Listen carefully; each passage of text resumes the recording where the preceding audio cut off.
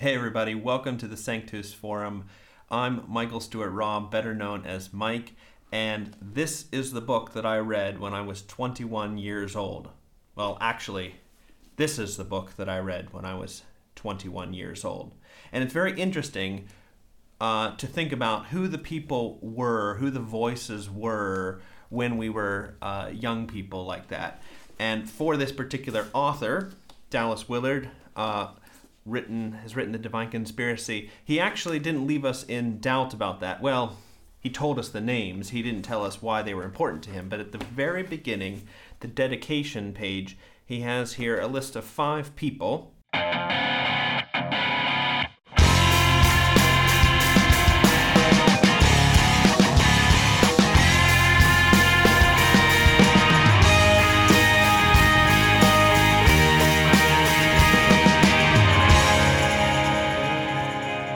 R.R. Brown, Joe Henry Hankins, John R. Rice, Lee Roberson, and J.I. Willard, and then has a little quote from the Bible that he doesn't say is from the Bible.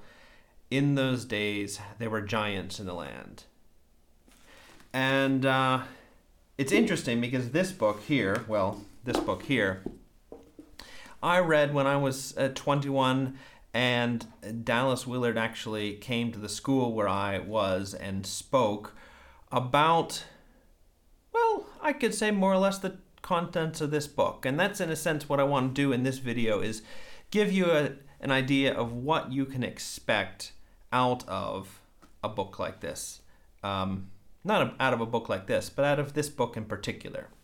So what this book is a book about Jesus. It's a book about his philosophy. Actually, Dallas has another book called The Spirit of the Disciplines, and that he describes as a book about Jesus's practices, whereas this is then a companion to that, and is supposedly about Jesus's beliefs. Now, Dallas was a philosopher in his life, and he really looked up to Jesus as somebody who understood the world and understood what was happening, and that's really the role of philosophy traditionally. May not be what's happening in philosophy classrooms now, but it is the traditional role of philosophy, and it's just something that's basic to human life. We just need people to teach us how things are. Snails don't need that, but we, human beings, do tend to need that.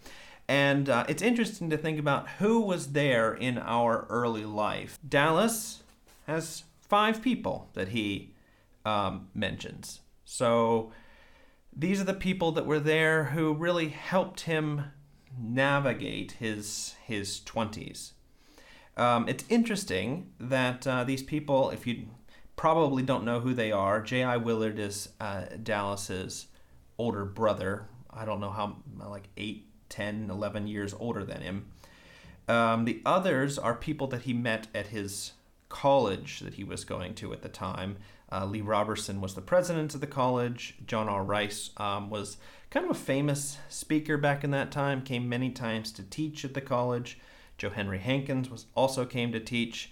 And R.R. Brown was a radio host, preacher sort of person. Clearly, he's come to a point in his life where he can talk about those early influences as giants, as people that he really, at that time, wanted to live up to, and perhaps still wanted to live up to. One of those people here is R.R. Brown, a person who prayed for Dallas and was able to pray in a way that Dallas had let's just say a mystical experience, a rather deep physical, mental, psychic experience. Psychical is really what I want to say. Things like that where he realized, wow, people can pray for other people in such a way that it impacts them in a way that changes their life. Dallas Willard was one of those people who was there for me in my early life. Like I said, I read this book when I was 21, and then the next 10 years were certainly this was huge, this book, and I just don't know where I would have gone if I hadn't had this book with me. And for that reason, I would really encourage you to read this book as early as possible, preferably in your 20s. Dallas Willard, he spoke to college students, to university students as a profession. So think of this as having that really good college professor talk to you.